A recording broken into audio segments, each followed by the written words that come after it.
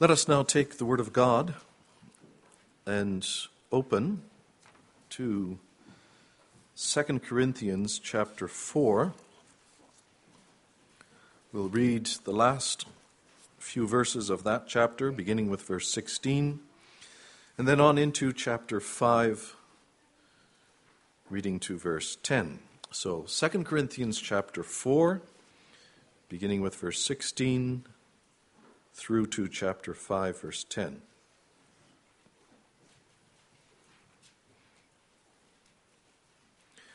And there the Lord Jesus Christ, through his servant the Apostle Paul, encourages the congregation in Corinth, but also us today with the following words. So we do not lose heart. Though our outer self is wasting away, our inner self is being renewed day by day. For this light, momentary affliction is preparing for us an eternal weight of glory beyond all comparison, as we look not to the things that are seen, but to the things that are unseen. For the things that are seen are transient, but the things that are unseen are eternal. For we know that if the tent, that is our earthly home, is destroyed, we have a building from God, a house not made with hands, eternal in the heavens. For in this tent we groan, longing to put on our heavenly dwelling, if indeed, by putting it on, we may not be found naked.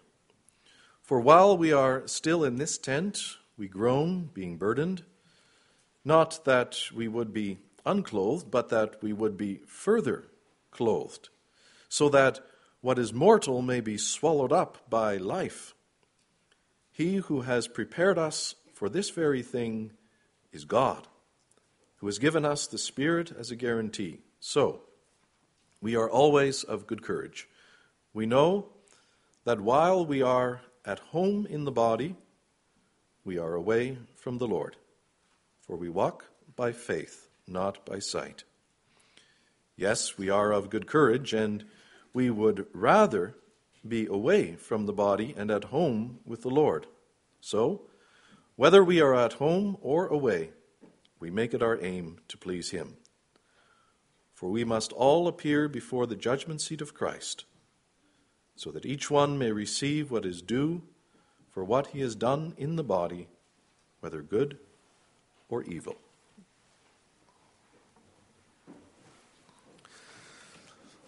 Let us now rise and sing together from Psalm 73.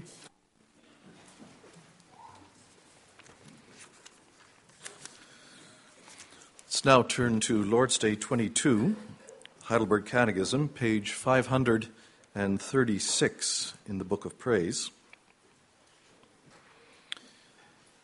Here the Catechism summarizes Scripture's teaching concerning the last two articles of the Apostles' Creed.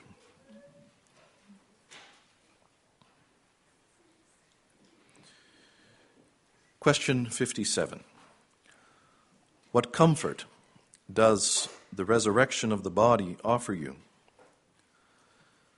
Not only shall my soul, after this life, immediately be taken up to Christ, my head, but also this my flesh, raised by the power of Christ, shall be reunited with my soul and made like Christ's glorious body. What comfort do you receive from the article about the life everlasting?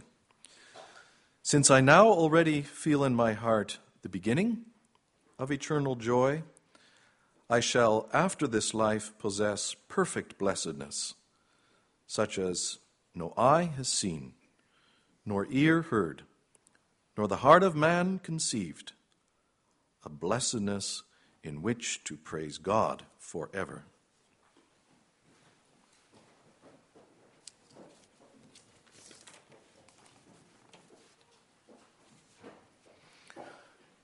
After the proclamation of the gospel, let's respond unto God, singing hymn 74, stanzas 1, 2, 3, and 4.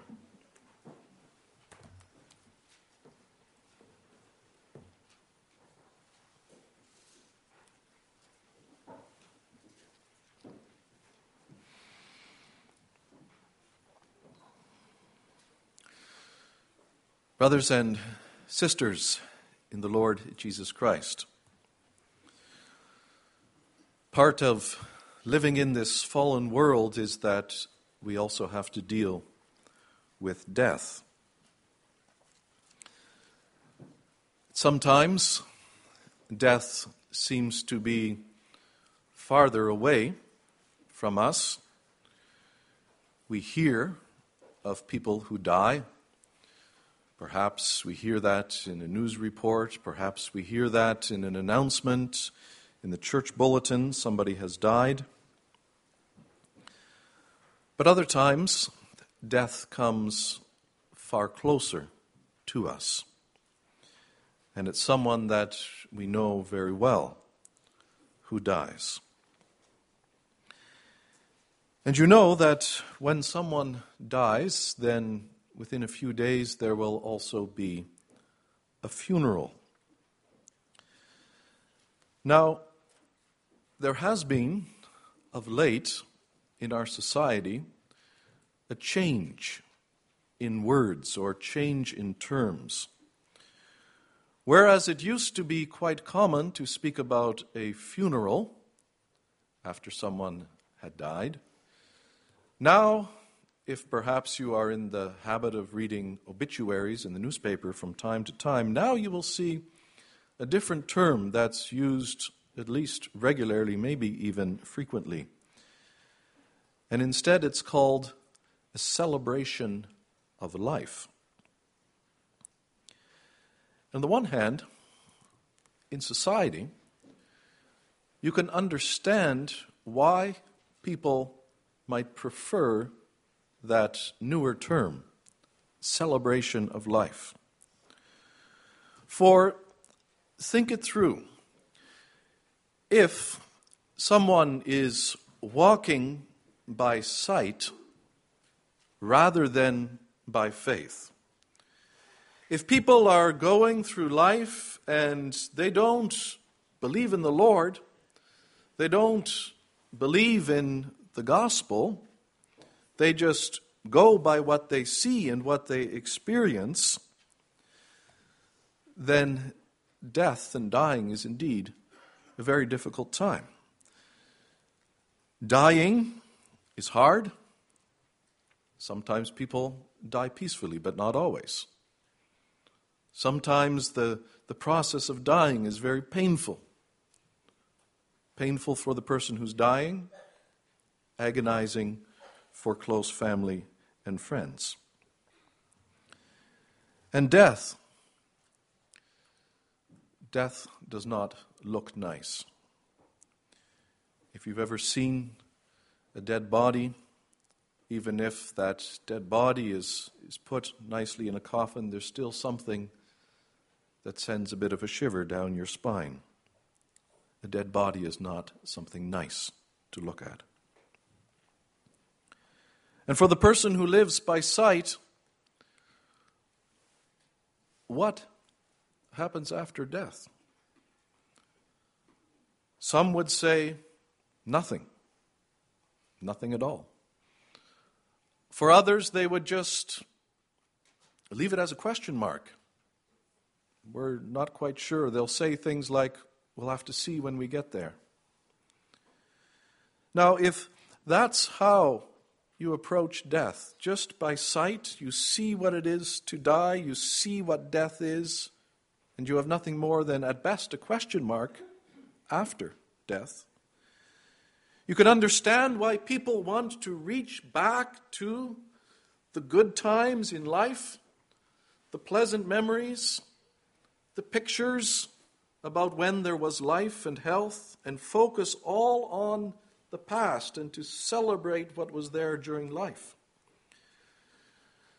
But brothers and sisters, as those who have been called to faith, those who have been given the gift of faith, those who are exhorted here in this passage that we read together to walk by faith and specifically not by sight, by the grace of God, we may have a different perspective.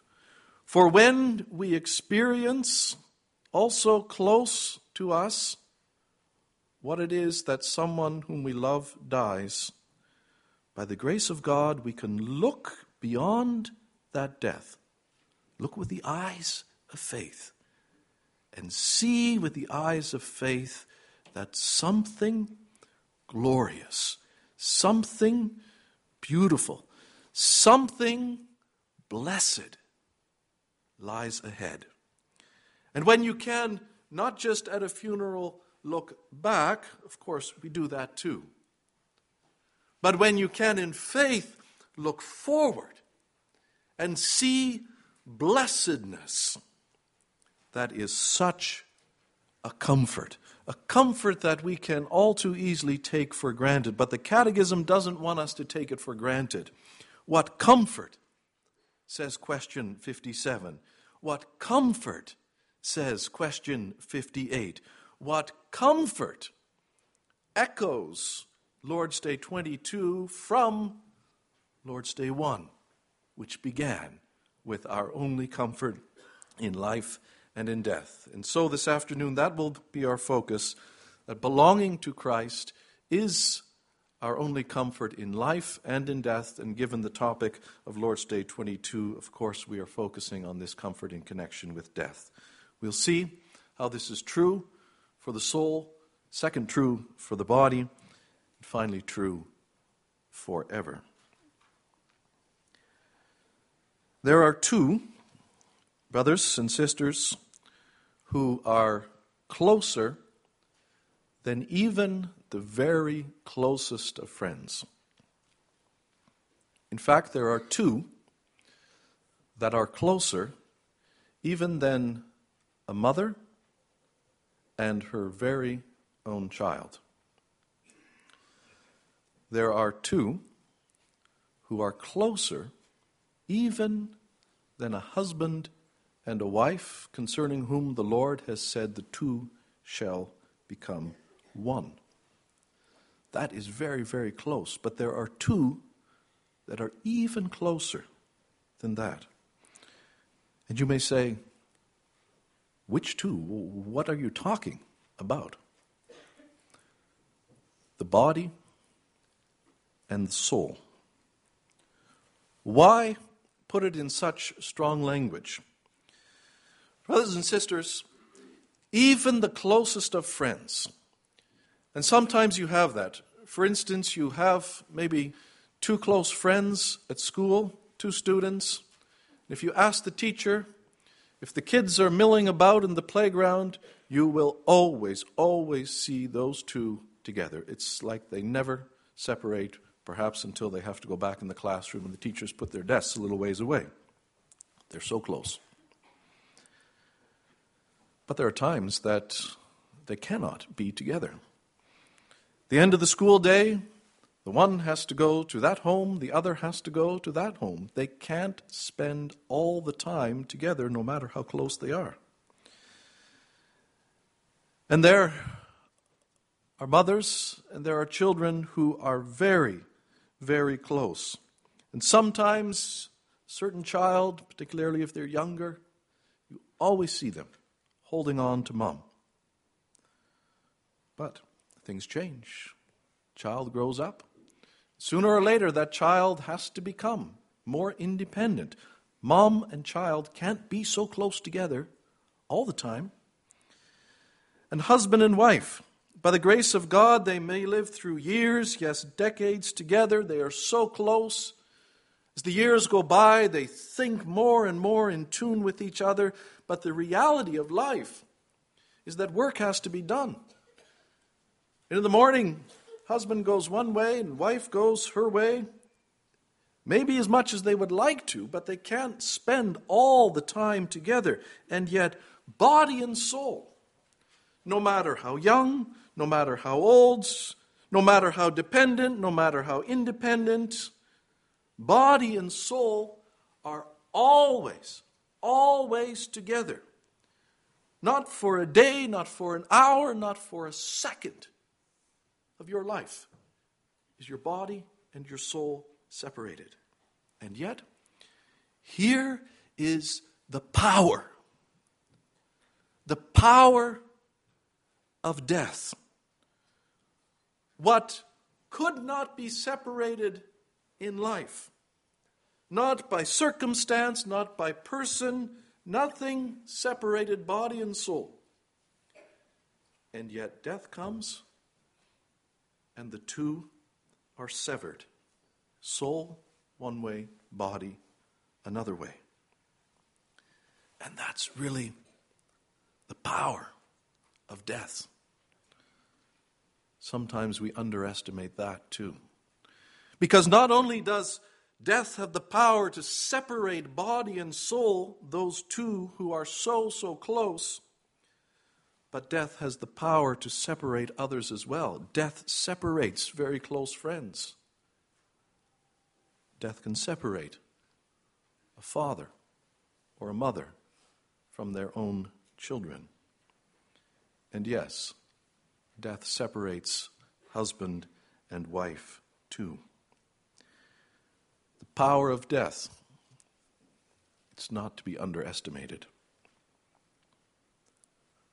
But there is a power greater than the power of death. And that's the power of Jesus Christ, who arose from the dead, victorious over death, so that we can even say with the Scriptures, "O death, where is your victory? O death, where is your power?" Your power has been conquered in Jesus Christ, because at that very moment when death may seem to have its greatest power, separating even body and soul, the Lord Jesus Christ takes that soul, Lord's Day 22, and takes it up to himself. My soul may be separated from my body at death, brothers and sisters, but my soul will not be separated from the Lord Jesus Christ by death. No more, my soul will be taken to be with him to whom my soul belongs. But you can't see that. When someone dies and they breathe their last, you don't see the soul going up to heaven, to the Lord Jesus Christ. You have to walk by faith. You have to listen to the Word of God and trust what He says. Trust, for instance, what Jesus Christ says in Luke chapter 23, when He Himself was dying on the cross, and not only He, but also those two criminals beside Him. And then He said to the one criminal who said, "Jesus, remember me when you come into your kingdom." Luke 23, verse 43, Jesus said to him, "Truly, I'm telling you the absolute truth. Truly, I say to you, today you will be with me in paradise." Not simply you will go to heaven, even more than that. You will be together with me in paradise. Those were incredible words, brothers and sisters. But those are words to be accepted in faith. Or the Apostle Paul in this passage that we read together from 2 Corinthians chapter 5. We have bodies. Some of our bodies are stronger, healthier. Some of our bodies are weaker, perhaps older. And we know, says the apostle, that while we are still at home here in our bodies, we are away from the Lord. The Lord Jesus Christ is in heaven, and we're living down here on earth, and there's a distance between us. But we walk by faith and not by sight. And so we are of good courage, and we say that we would rather be away from the body. And when the soul leaves the body, brothers and sisters, then we will be at home with the Lord. When someone dies in the Lord, then we say, yes, their soul has now gone to heaven. And of course, that's correct.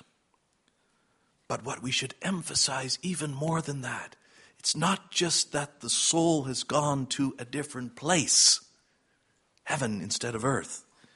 It's that the soul has now been taken by the power of Christ to Christ himself, at home with the Lord. Jesus Christ died for that soul. That soul belongs to be with him. And to be so immediately. No delay. No process that goes on. Immediately. The last breath here is the first entrance into glory with the Lord Jesus Christ.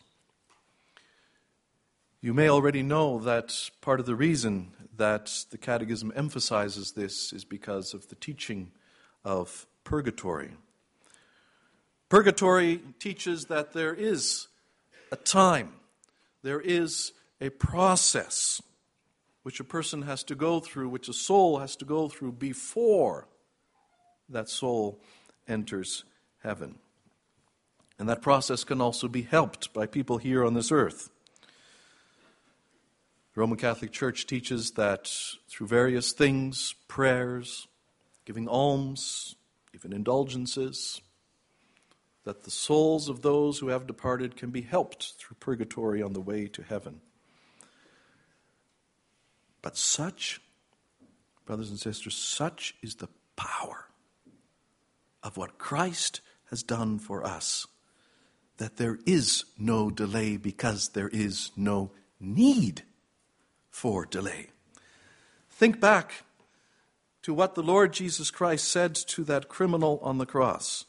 Now certainly, if there was someone who might yet have to go through a process, someone who had left things also from a spiritual and a moral point of view, left things unfinished in his life, this man, whatever he had all done, he committed many crimes.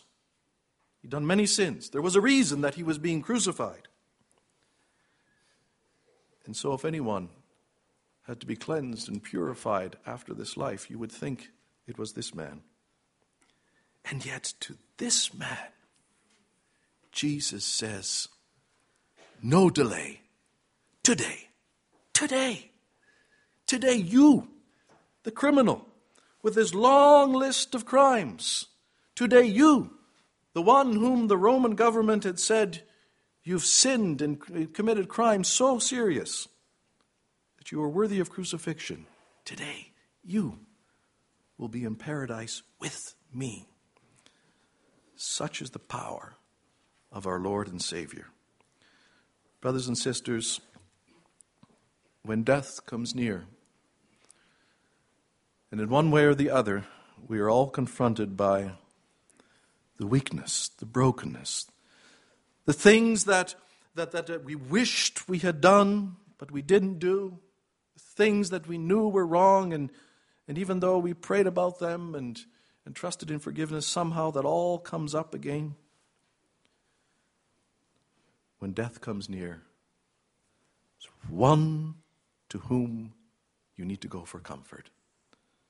Your Lord and Savior, Jesus Christ. Notice what the Catechism emphasizes. Not only shall my soul after this life immediately be taken up, where? To heaven? Of course, that's true. But that's not what the Catechism emphasizes. Immediately be taken up to Christ, the risen one, the ascended one, my Savior, my head.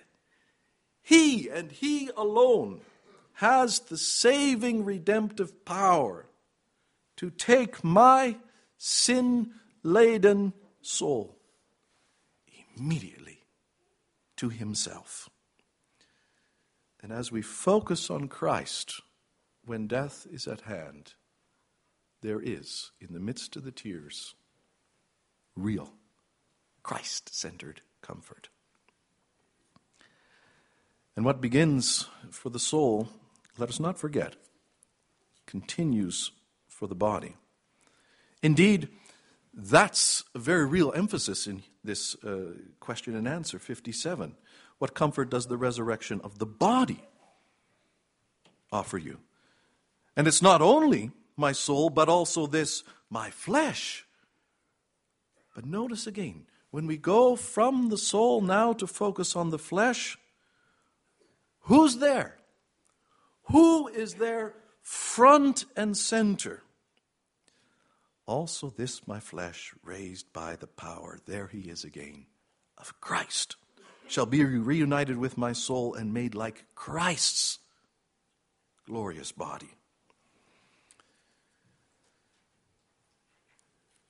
When someone dies, our attention is in the first place on the soul, and we say, he or she is gone to heaven, gone to be with the Lord, gone on to a better existence. And then, yes, we also have to deal with the body. And that's why there's a funeral. That's why there's a burial. But brothers and sisters, when death comes close, hold not only onto that comfort for the soul, but look beyond that funeral. Look beyond that grave, because there's a future. There's a Christ-centered future for that body as well. When the Lord Jesus Christ, his own body being racked with pain and racked with agony, when he died on the cross of Golgotha, died as a real man with a real body, he also died for the redemption of your body. He didn't just die for your soul. He died for your flesh. Your flesh, which is weak. Your outer self, as the Apostle Paul says, which begins to wear down. Sickness, age, injury, it all takes its toll. And the body slowly becomes weaker and weaker. But Christ, he died for that weakening, aging, disease-ridden at a certain point body. Your body is no minor thing for the Lord Jesus Christ. It's part of you. It's part of you that he redeemed. And this then should also shape the way that we think about our bodies at the time of death. You know, we live in a society, brothers and sisters, and as much as we like society, it affects us. We're living in the midst of it every day. And in the world around us, there are fewer and fewer people who bury a body. Already the majority has clearly gone towards cremation. If you look at the statistics, it's already years ago past the 50% in most places, also in Canada. It's quickly climbing higher and higher every year. Bodies are now cremated and ashes held in some place of honor usually. What are we to think about? What are we to say about this very real thing that's happening all around us? We walk by faith, not by sight. If you ask people today, why are you considering or why did you decide that your body would be cremated when you die? A few things will come up. Often people will say, the use of my body, it's over. I've lived my life, and it's finished. So therefore, and this is the language that you will hear from time to time, my body just has to be disposed of in some respectful way. Or people will say things like, but it costs a lot less. Do you know how much a burial costs? It's much cheaper to have a body cremated. Sometimes people will mention things about space. It takes more to have a burial, more space, more land, than it does a cremation with some ashes. But brothers and sisters, all of these things, they can be summed up in one phrase: walking by sight, walking by what we see. We see that it costs less. We see that it takes less space. We see that the body is all worn, it's all rent. What are we to do with it? And therefore people talk about disposing respectfully. But now, walk not by sight, but walk by faith. There is a future for your body, your flesh. There is a future that the Word of God describes with a very interesting verb: to plant or to sow. So it is, says the Apostle Paul, 1 Corinthians 15, so it is with the resurrection of the dead. What is sown, what is planted, that body of yours is perishable. What is raised will be imperishable. What is sown in dishonor. It's planted in dishonor, but it's raised in glory. What is sown in weakness, raised in power, sown a natural body, raised a spiritual body.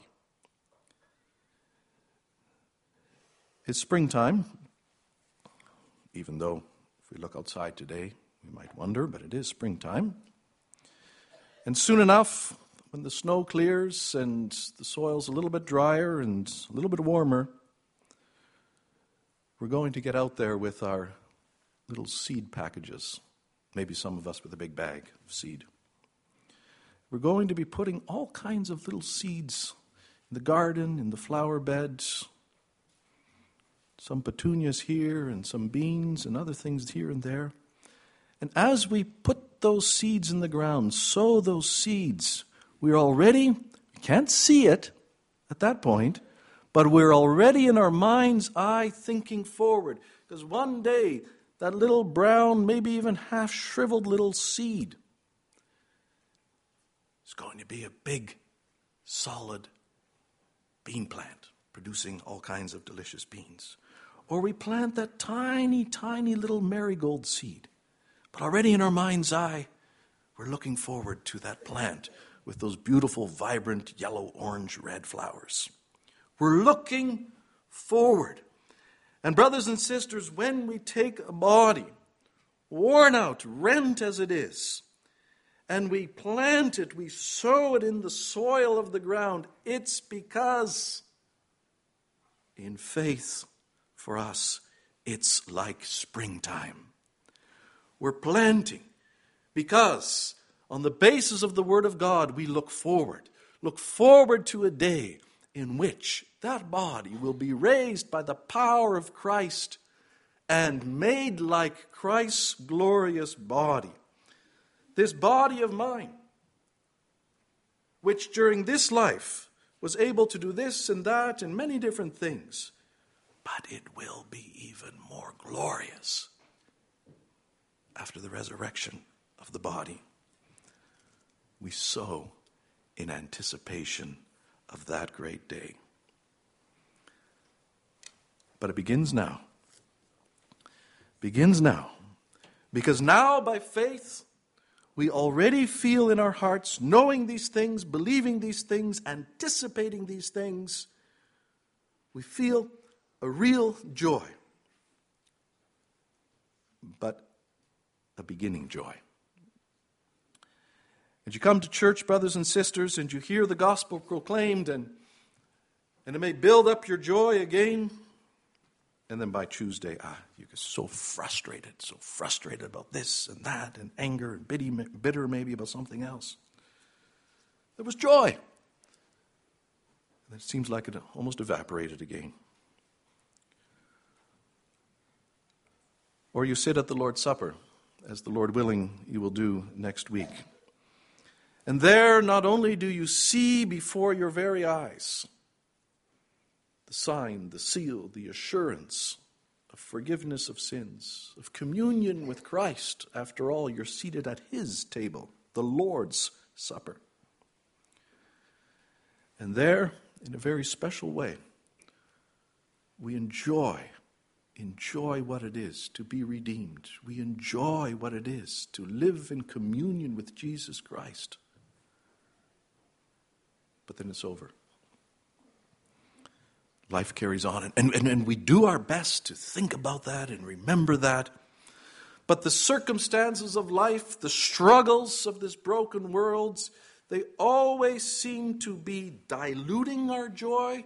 They always seem to be interrupting our joy. And that's the way it is now. But that's not the way it's going to be forever. This life is but the beginning. And brothers and sisters, God has promised to you an eternal life. You taste it now. You can taste something of it at the Lord's Supper next week. But what's coming? It's like nothing your eye has seen. If your eye delights to see that bread and that wine, wonderful. But it's nothing compared to what your eye will one day see in the life everlasting, the new heaven and the new earth. And if you delight to hear the gospel preached today, and when you hear about God and you hear from the Scriptures, it gives you comfort and real joy today. But it's nothing like what you will hear in the life everlasting. If you think it's great when a group of people like yourselves, this congregation, sings heartfeltly to the Lord, and you really put your heart into the singing, you say, that sounds so good. You've heard nothing yet when you hear the sound of God's people praising God in life everlasting. And even in your deepest corner of your heart, and you try, maybe in a moment of quiet thinking and meditation, you try to think. Now, when all of the suffering, all of the sickness, all of the struggle with sin, when death itself is taken away, what will that be like? And you try to imagine it. Whatever you think, brothers and sisters, this is for sure, it's still way too small. It's still way too inferior compared to what it's actually going to be. A blessedness which we by grace will be able to enjoy, but a blessedness which is focused not on us. It's not in the first place that we leave all the suffering and the struggle behind and we go on to a far more glorious life. No, it's a blessedness in the first place to praise God forever, the one who gives us that life eternal. Amen.